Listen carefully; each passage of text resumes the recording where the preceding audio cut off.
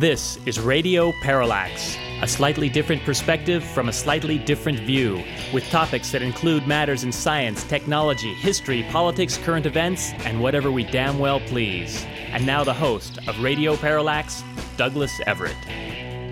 Returning to the program today is Stephen J. Harper, an attorney and adjunct professor at Northwestern University Law School. He's the author of several books, including Crossing Hoffa, A Teamster Story, and The Lawyer Bubble, A Profession in Crisis.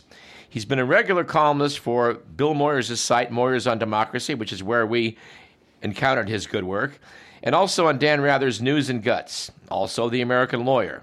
This, I think, will be his fourth visit to us on this program. We've had interesting discussions on Donald Trump and his mismanaging the COVID crisis, Donald Trump and Russiagate, and Donald Trump and the future of democracy, which I guess is what we're going to return to today. Donald Trump and the future of democracy. Welcome back to Radio Parallax, Stephen Harper.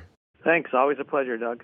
You kind of took a break from posting things, but got back on board recently. He burned me out. I needed to clear my head. So once the election was over and after a couple months into the Biden administration, I just decided to take a breather.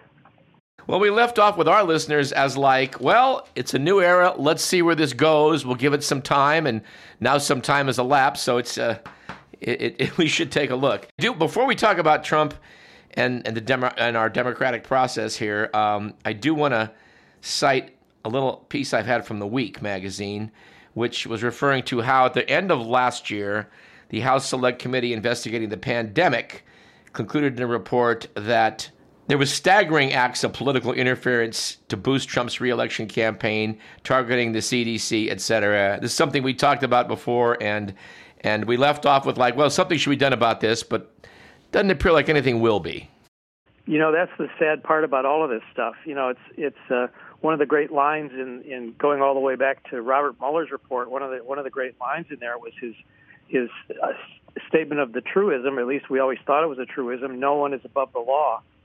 But at every turn, it does seem that Trump has been able to keep himself above the law. The pandemic was no exception. I mean, there have been different estimates about the tens or hundreds of thousands of people who got sick and died because of the malfeasance and the way in which science was completely displaced by politics in an effort to try to save Trump's losing campaign.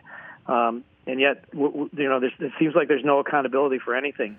No. Right. It's discouraging. It's really discouraging. And I tell you, as a lawyer, it's particularly discouraging to me because what Trump has figured out, and you now see it, it's metastasized to all of his allies, is they can essentially wait out the system. They can rope-a-dope everything until enough time passes that people either lose interest or it just takes too long and nobody cares or people give up. And you realize you don't realize until you see something like this the extent to which the entire justice system is really dependent upon the I don't want to say decency, but at least the willingness of people to respect it enough to know that it can have teeth. And I fear that we're losing that. Yes, absolutely. Just in keeping with that article, Deborah Birx is now looking back on it, said that had her pleas on masks and vaccine been heeded by all 50 states, they would have reduced the fatalities to COVID by up to 40%. I think that's probably a conservative estimate, but if you accept 40% as the number, then you're talking about an excess death total with 900,000 cases now of 900,000 deaths, of approaching 400,000. Right. There's a grandparent or a child or a parent or a sister who's not around today because of that. And that's the other problem. There's a sense in which people have lost track of. I guess it's really. I always thought it was a part of the social contract that you're not in it just for yourself. You do have an accountability, or at least you should have an accountability to the extent to which your actions impact others, particularly in a negative way. But I guess, starting with Neil Gorsuch and his unwillingness to wear a mask at the Supreme Court hearings, where Justice Sotomayor is at risk because of her diabetes, she gets to listen and participate from her chambers, and he sits out there maskless. It's really discouraging. Certainly is. Let's talk about your stuff. You have some material out now titled Now Every Day is January 6th, and how it is that Donald Trump is targeting the vote counters looking forward to 2024. You've got some good things in here about the various states, what he's doing in the various states, and there's a lot to look at. Can we talk about those? Sure, anytime you want. Anything you want. I'm always happy to do it. The framework is sort of the larger, sort of the overarching point, which is what I call the enemy within, and it's sort of the three-step process by which democracy is really under attack. Although I was just reading before we started this conversation about the latest CNN poll that says that the percentage of people who think that democracy is under some kind of assault has actually been declining over the last several months. So you just can't get anybody's attention on this stuff until it's too late. The three steps, right? One step is you keep the opposition's likely voters from voting, and we're seeing that in voter suppression efforts in Republican-controlled legislatures and governorships across the country. Step two, which is the one that you alluded to, if the opposing candidates wins the popular vote, then disregard it, and that really goes to the question of putting people in who are your loyalists, if you're Trump, in the office of Secretary of State, who people kind of underestimate until it's election time, the importance of those people. But they're the ones who actually certify the final vote count that then becomes the basis for determining who the President of the United States is through the electoral process. And Trump's going at that.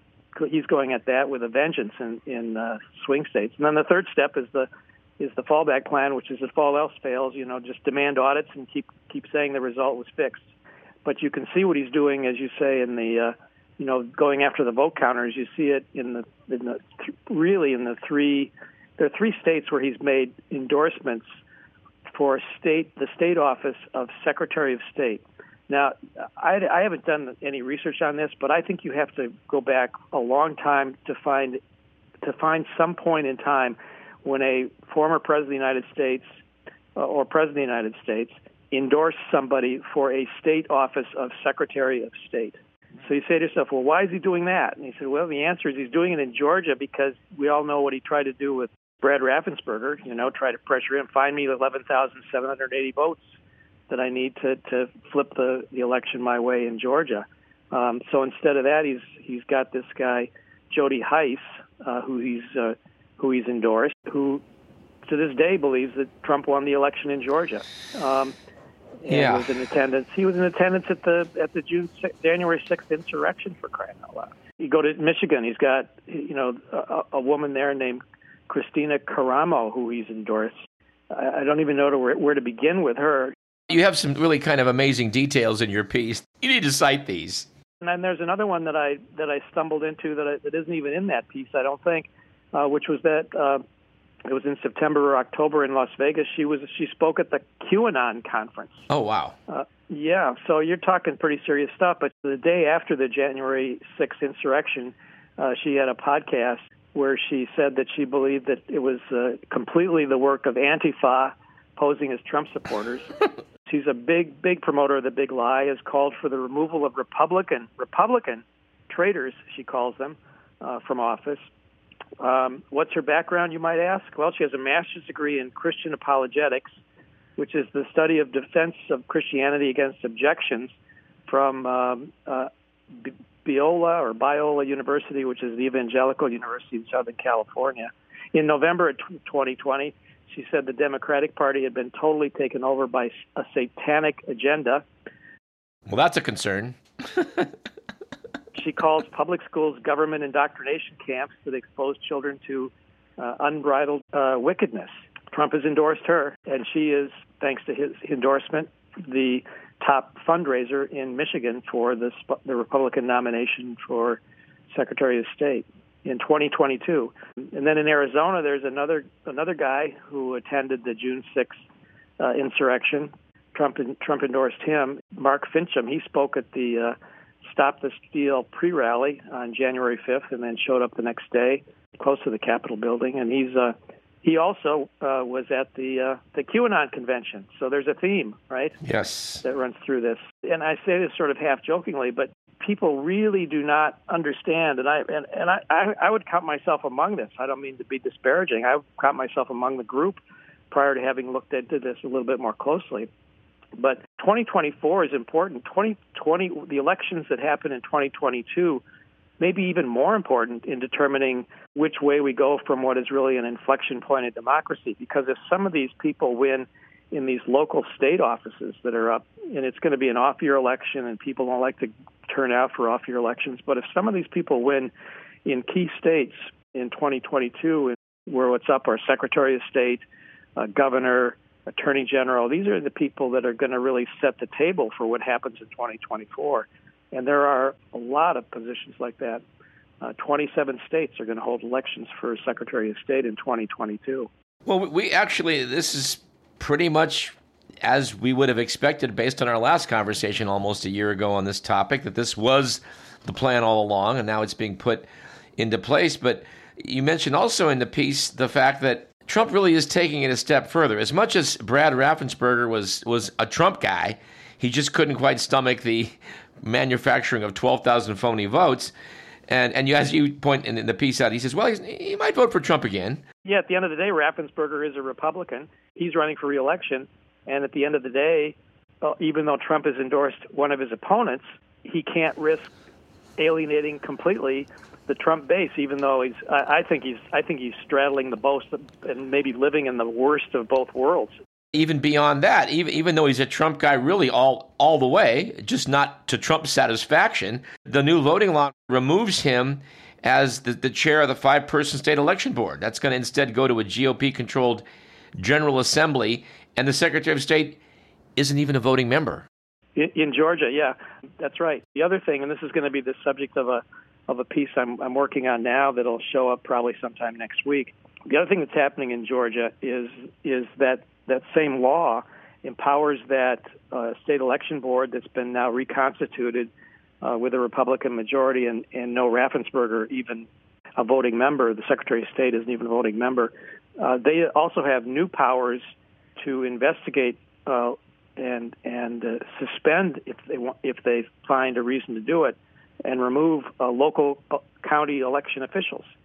And one of the things I'm going to discuss in one of my forthcoming piece on this is that Joe Biden won Georgia by 12,000 votes because he carried the Atlanta area, in large part because he carried the 4 Atlanta area counties by a combined total of 600,000 votes.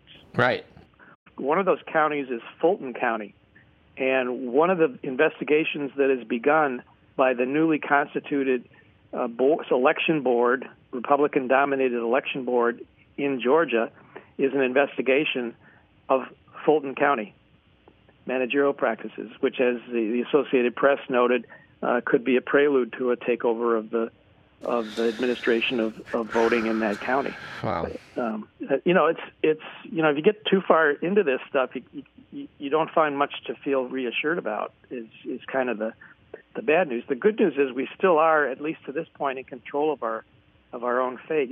I'm kind of reminded once in a while of I'm sure you've heard it, the story about the frog in the pot of boiling water. Right. And for your listeners who aren't familiar with it, the popular story is that if you put a frog in water and then slowly bring it to a boil, the frog won't even realize until it's too late that he can't jump out.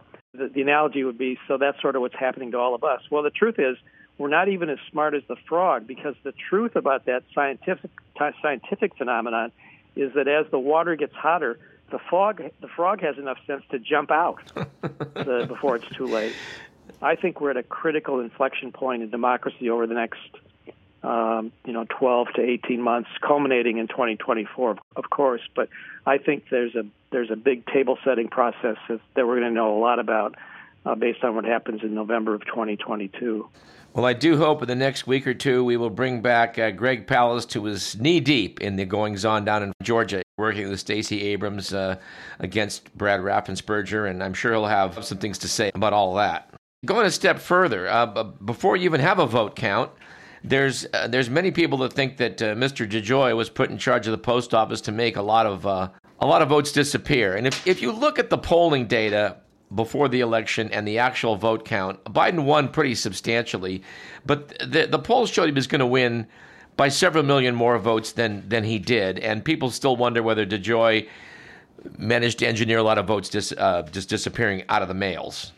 Yeah, I don't know the answer to that question, and it could be that no one will ever know the answer to that question. I do believe that one of the major concerns prior to the election is that given what was happening in terms of the disruptions to the U.S. mail service, and I don't know if people even remember it, but mail was getting delayed big time. Yes. Because of various cuts that he was making. Yes.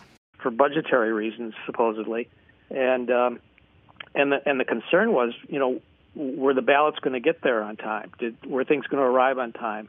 I don't know that there has ever been any kind of analysis of whether they did or didn't. From my point of view, the sooner that Biden's Board of Governors can be put in place and take Louis DeJoy out of this equation, the safer our democracy will be, frankly. That's not because I know anything in particular about DeJoy, other than that he was never qualified to hold the job, and that Trump loved him, and that's enough for me to conclude. Just watching the track record of what he did to sort of undermine the Postal Service is enough to convince me that he should really not be in that job. Well, your other article talked about every day in Arizona being January 6th. I mean, in Georgia, there seemed to have been a big effort to make sure that you weren't voting while black. But in Arizona, they just the restrictions they're putting in place, you estimate, might take 100,000 eligible voters from the early voting mailing list. They have new restrictions proposed in Arizona that are going to include new voter ID requirements, limitations on the use of drive-up voting and ballot drop boxes, and requiring all voting to be in person on Election Day. This is just clearly all an effort to restrict less conservative voters from voting. Yeah. And in Arizona, the target there, I think, is Native Americans. One of the sponsors defending some of the proposals that have not yet been adopted, thank goodness, I don't know if they will, said, we need to get back to 1958 style voting. Well, that's great. Yeah, let's get back to the good old days with literacy tests. Why not? Which is what was going on in 1958. And that time, Arizona had a huge, and still does have, a very large Native American population, and about half of the Navajo voting age population couldn't pass literacy tests back in 1958. The only good news I can say in Arizona that I've seen recently is that about a week after my article came out on what was going on down there, the House leader, who is not up for re-election, I guess he's retiring, or maybe he's term limited, or maybe both, who actually was a Trump supporter, said that he was not going to advance the proposal that would have empowered the state legislature to accept or reject the results of an election. Once you empower a legislature to do that, it's all over. There is a certain wiggle room in our own Constitution for how this could be done. We have, since, I guess, the middle of the 19th century, state by state, allowed the electors of that state to go based on the popular vote. But it didn't used to be that way before, and doesn't, strictly speaking, have to be that way. So you could send new electors based on what this legislature in the state determines. Sure. The other holes, and this is another piece I'm working on, a different piece, is part of what the Trump team was trying to do with the slate of fake electors in 2020. Yeah, let's talk about that. Sure. Again, for the benefit of listeners who probably shouldn't, for their own mental health, follow this stuff as closely as I do. Basically, the way it works when you vote, you think you're voting for president, and you really are, but you're actually voting for people who are going to vote for your candidate in the Electoral College. So each state, theoretically, you have a popular vote outcome. There are electors who are assigned based on the candidate they support, and in the Electoral College, you need 270 electoral votes. Again, that's based on various state calculations in order to win the election. Right. Well, the fake elector scheme was pretty sophisticated in a sense, and it was very well orchestrated. The idea was that a group of in the key states, in 6 states that would add up to 79 electoral votes that would swing the election to Trump and away from Biden, Trump supporters would get together in the state capitals as the electors are required to do, and they would essentially affirm that that is, these Trump supporters getting together, would fill out these certificates that said, hey, we're the ones. We are the duly constituted electors. And they did it. They sent those certifications to Washington, D.C. That's what the National Archives produced recently. Right, for the House committee, yeah. The game there was to have that slate of electors be in competition with the real electors when it came around to time to figure out on January 6th which electors should count for purposes of confirming Joe Biden's election. And the idea, I think the ultimate idea, was to buy time, so to keep pushing things out, so there would be no confirmation on January 6th of Biden's win. Chaos would continue to envelop the country. We'd be in disarray. And then what? And the answer to that is who knows, although there was a draft executive order floating around. Well, we know Trump didn't sign it, but it would have authorized the Department of Defense to seize all voting machines, and it would essentially put Trump in a position to stay in office beyond the constitutionally determined date of January 20th, which is the inauguration day. We might want to point out, too, that if they'd had this thing choreographed a little more closely, well, we don't know what Mike Pence would have done. It's a very good point, because the question was, if he can't get the job done on January 6th in terms of certifying Biden, then maybe, I suppose the theory went, there would be such continuing pressure on Pence that over a period of several days or a week past January 6th, he would eventually fold and do what he cannot do under the U.S. Constitution, which is disaffirm or refuse to acknowledge electoral votes from the various key states that Biden had won, because there would now be sufficient doubt created through whatever about whether those popular votes were legitimate. But then the Constitution is what the Supreme Court says it is. And if someone, Mike Pence, or God forbid in the future, if someone else is in the same position working for Donald Trump, they could say, well, actually, I do have that power. I understand that they're trying to rewrite this law to make it much more explicit, to take what little wiggle room there is in it out of it, so that and no one can say that the vice president could do that. That's right. And, of course, Trump is saying, see, this proves that I could have done it because they have to change the law to make it clear that I can't. We're all the way through the looking glass on that one. Yeah. I don't know where to begin with all these papers I want to talk to you about, but, I mean, in Arizona, the cyber ninjas went in there, spent all this time in Maricopa County, came up with 300 and something extra votes for Biden with that, but Trump nevertheless tells Steve Inskeep on NPR, if you look at the numbers, look at the findings in Arizona, this is a corrupt election. Findings are devastating in Arizona, contrary to all reality, as is his wont. Right. That's right. Yep. Don't let the facts get away of Trump's narrative. Inskeep pressed him on the thing, and he launched into a monologue, about his endorsed candidate for governor, Kari Lake, who he wants because in Arizona, Doug Ducey went ahead and signed the state's official certification of Biden's victory. And so even though they're both Republicans, Trump wants the guy who crossed him out, and he wants Kari Lake in. One thing that's worth mentioning for the audience and for both of us to, I think, reminisce about is that after watching this giant riot taking place in the Capitol, the most significant insurrection maybe in U.S. history in terms of sedition against right there in the Capitol building, no sooner was that sort of brought under control than twice they had to decide in both Arizona and Pennsylvania about whether they were going to certify the vote. Right. And 140 Republicans voted not to certify.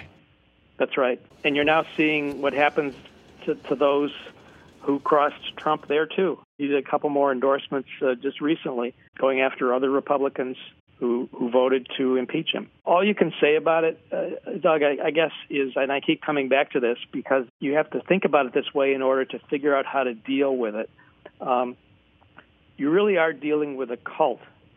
People don't like to say that, but that's exactly what's going on here. And even people who've broken away, I was just reading before our call about a guy who was talking to CNN about how he was a Trump supporter. He went all over the country for these Stop the Steal rallies. He showed up on January 6th, and he now realizes it was a cult. He's still a Trump supporter, but at least he realizes he was in a cult. The reason that's significant is how do you penetrate that? How do you get into the mindset? I'm no expert on cults, but my rudimentary understanding is that the key to a cult is that all members are for the leader. Everything is for the leader. And from the leader's standpoint, everything is for the leader too. The members don't matter at all. That's my armchair synopsis without any depth at all about cult behavior. How do you get reality and truth and facts to penetrate that mindset when it's locked in to whatever it believes from the leader? I don't know, but it scares the hell out of me because, yes, it seems to me we're not having the same sorts of conversations we had in the past. Now it doesn't really matter what you say. That's right. And I don't have the answer to that. I wish I did. And the only way I've been able to approach it, at least in the way I try to do it in my writing, is not really even to take extreme positions even on good or bad or anything else, but simply say, and that was the approach I took with various timelines that I did, for Bill Moyer's site.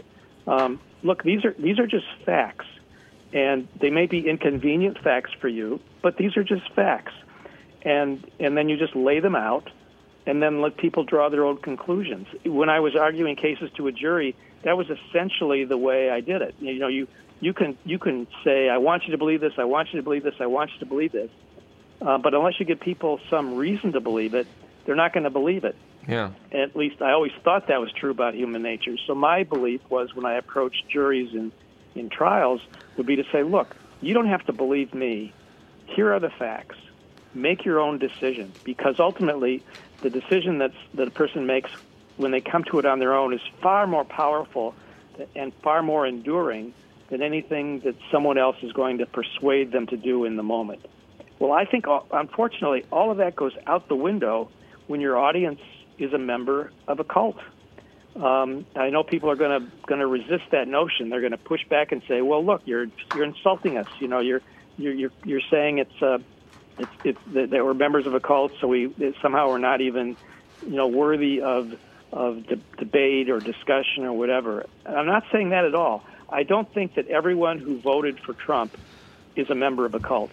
I do think that if you look at the events of his behavior during the presidency, whether it's the pandemic, whether it's the Ukraine impeachment, whether it's the second impeachment arising out of January 6th, whether it's the remarkable strands of seditious conspiracy that were running right up to January 6th and beyond, if you're not willing to look at that as, say, somebody like Mitch McConnell from time to time does and say, look, that was just wrong. This is what actually happened. You people who are saying it didn't happen are wrong. I give Mitch credit, at least from time to time he's been able to say that. He can't always stick to it, but he's able to say it once in a while. But I am saying there is a vast group of people whose behavior is cult-like, because there's no other way to explain their continuing devotion to somebody who has absolutely no allegiance or loyalty to them, and who has demonstrated repeatedly that he doesn't think the law applies to him. He doesn't think the rules of behavior that apply to all of his members, for example, apply to him. He thinks the only thing that matters to him is what he wants. And you only have to hope that at some point there's a day of reckoning. Yes, indeed. We're speaking with Stephen J. Harper, adjunct professor at Northwestern University Law School, and I think it's fair to say an expert on Donald J. Trump. We're talking about the future of the American democracy and with the specter of Donald Trump. And one thing I do want to discuss here is the fact that there's a way to legally rig elections, and that has very much always been part of an American tradition going back to a man named Elbridge Gerry, from which we get the term gerrymandering, is that depending on how you draw the lines, you can put who you want in office. And currently, in the wake of the 2020 census, lines are being redrawn all across the United States, and by a lot of people's reckoning, without not even changing the vote. If you had the same vote as 2020, but had the new lines in place, the Republicans would be picking up like 10 seats in the House. Right. And a lot of people looking at it and running the numbers and saying loss of the Senate and House in 2020 are both very much possible. And a lot of it's going to come to do with just how the lines are drawing. Now, Merrick Garland is standing up to that. I guess the feds are, to some degree, standing up to some of these more outrageous redrawing. Well, he's trying. The problem is that the Supreme Court has gutted the Voting Rights Act, and a lot of the tools that normally would be available aren't available in terms of challenging some of the more draconian steps that are being taken. And I have to say, Democrats are doing it too. Oh yeah, it's a long tradition. The problem is where you wind up, is what you're winding up with is a situation where the Congress, and I can't remember the exact numbers, but in a country that's essentially slightly majority, at least based on the last election, 50 to 55%, somewhere 50% Democratic, for example, or maybe I should say not Republican, but Republicans control, up until the latest election, which I fear may be an aberration after we see what happens in November. It's not even remotely proportional relative to the two parties, which is why you have blacks in Alabama, not picking up, essentially losing a seat because they redrew the lines. Right. Looks like the Supreme Court, at least for now, is letting that stand. Well, Garland has sued Texas, and I think and they're raising issues in North Carolina. I forget. There's several states that are being directly challenged. Yes, and we'll have to see how those all play out. The problem, of course, is you've now got either a 5-4 or a 6-3 conservative majority at the U.S. Supreme Court, and that is where virtually all of these voting-related cases eventually wind up.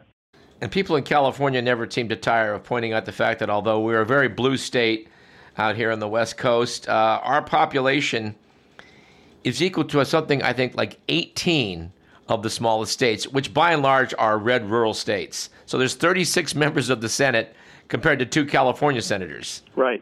Which is quite an obstacle. Sort of interesting, some of the conservative members of the Supreme Court, as well as the in the academic world and elsewhere, and the political world, like to go back to original intent and original interpretation and originalism as it relates to the U.S. Constitution. We're living in a United States that the founders could not have possibly conceived. I just have to say, that whole idea is just nuts. I mean, right. It's not 1780, it's 2022. One of my professors in law school was Lawrence Tribe, he's retired recently. He's an eminent constitutional scholar and has been for literally decades. And one of my classmates, although we were not in that class together, at least I don't remember that we were, was Chief Justice John Roberts. Oh. And I remember seeing back when Stephen Colbert had the Colbert Report before he was on late night. Professor Tribe was on the program, and I think Chief Justice Roberts had been on the court for a few years. And Colbert asked Professor Tribe, I understand that Justice Roberts took constitutional law from you when he was a student at Harvard, and Professor Tribe said with a perfectly straight face, yes, I don't think he got much out of it. And it reminded me that back in the late 70s, originalism, or the notion that you go back to the original intent of the U.S. Constitution in order to determine how to organize really American society in the 20th and 21st century, was laughable. I mean, it was so far from any kind of a mainstream approach to constitutional interpretation that it was very hard to take it seriously. Now it's everywhere. And I guess we all can thank Justice Scalia for that. Yeah, yes. Or curse him, depending on your point of view. But it's nuts. I mean, California, what would Benjamin Franklin have thought about California if he'd known, there was even a landmass out there? Garland, at least, is doing something when it comes to the gerrymandering, apparently. But I do have to quote from a piece in The Economist from a couple of weeks ago, was taking a look at our Attorney General, who did not make it in the Supreme Court thanks to the actions of Mitch McConnell. But The Economist said, whether it presages the charges against Mr. Trump and his associates that some Democrats crave is unclear. There are no signs the Justice Department is investigating them. But it might yet. Or maybe it sees no cause to. The First Amendment is exceptionally accommodating, notes Benjamin Witz of the Brookings Institute. You can give a speech inviting people to riot and keep your hands clean. And I have to stop and say, just a minute here. I mean, obviously Trump's actions on January 6th involve criminality. You cannot incite a riot. I'm not a lawyer, but I know this idea of clear and present danger and like, you can't shout fire in a crowded theater, etc. There's limits to free speech, and Trump has to be seen as being beyond normal limits of First Amendment. I had a feeling you might ask about this. I'll read you the relevant criminal law section. Okay. Whoever incites, sets foot, assists, or engages in any rebellion or insurrection against the authority of the United States or the laws thereof, or gives aid or comfort thereto, shall be fined under this title or imprisoned not more than 10 years or both, and shall be incapable of holding any office under the United States.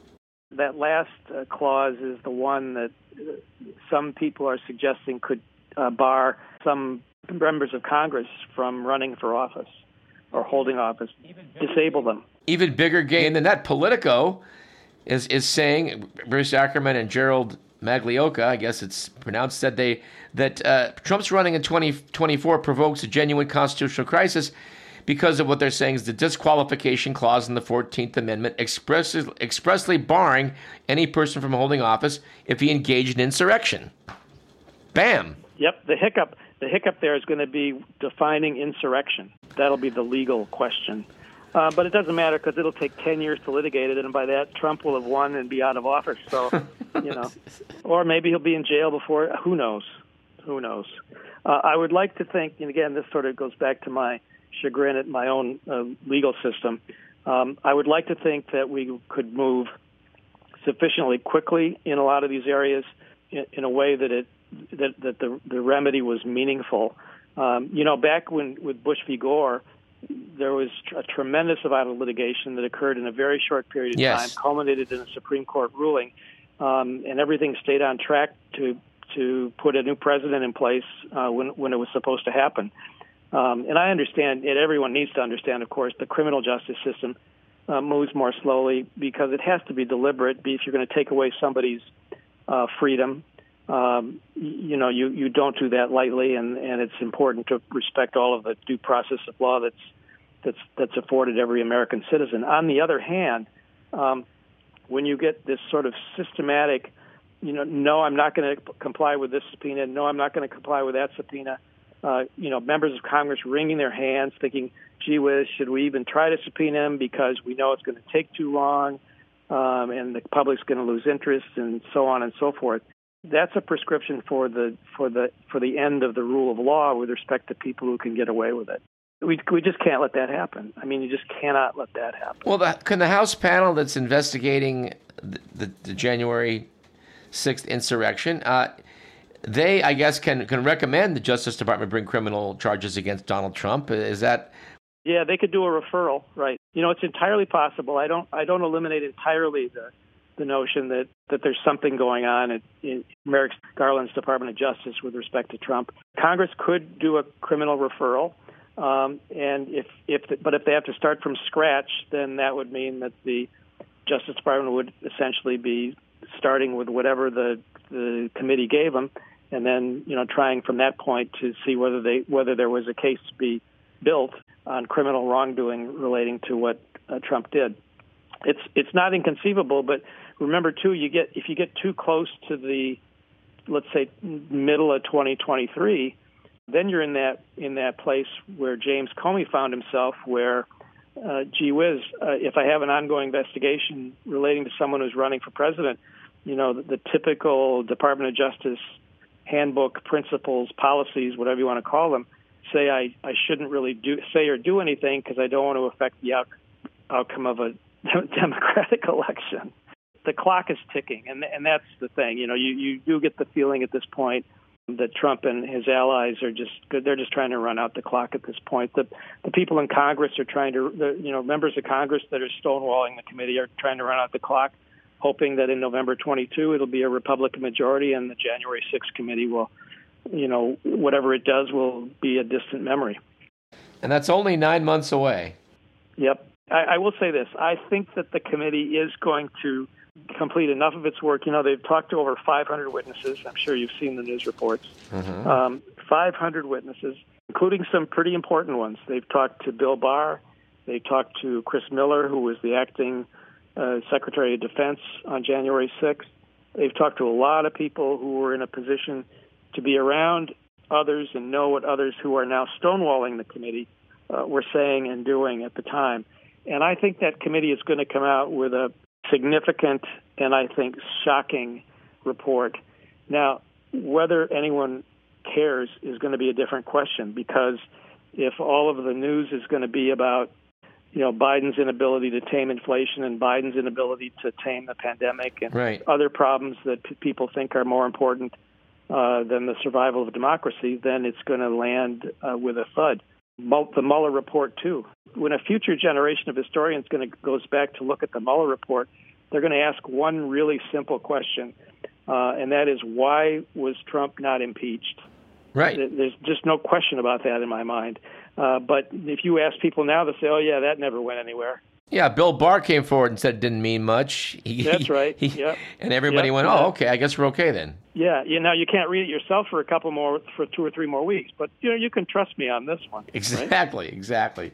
Well, Merrick Garland has at least brought some charges against these Oath Keepers, one of the worst groups that was part of the insurrection. And I know a lot of hair-raising things keep coming forth about Trump wanting to impound all the voting machines and all sorts of crazy Department things. of Defense. Yeah, Department of Defense. That's right. Yep. Right. Department was going to impound the voting machines.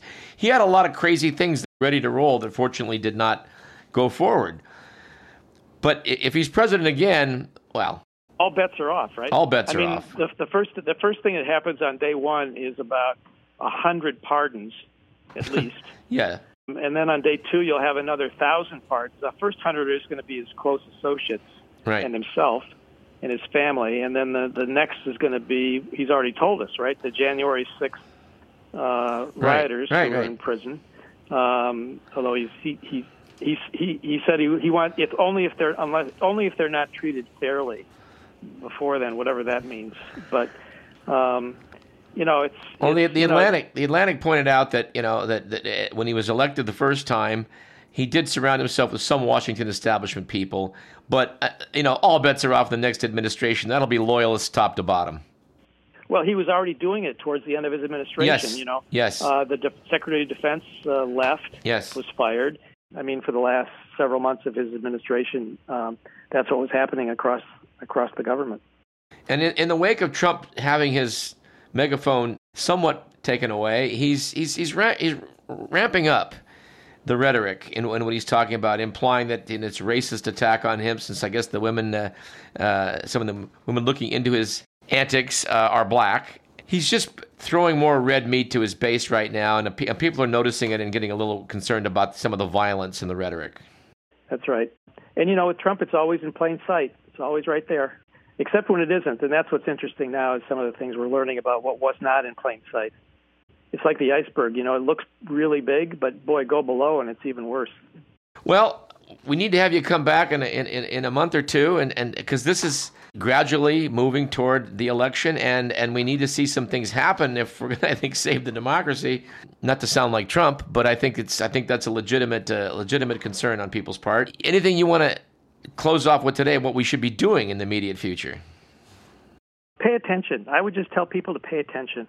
It's very difficult when you're looking at your everyday life and concerns about COVID and concerns about the economy and inflation and everything else.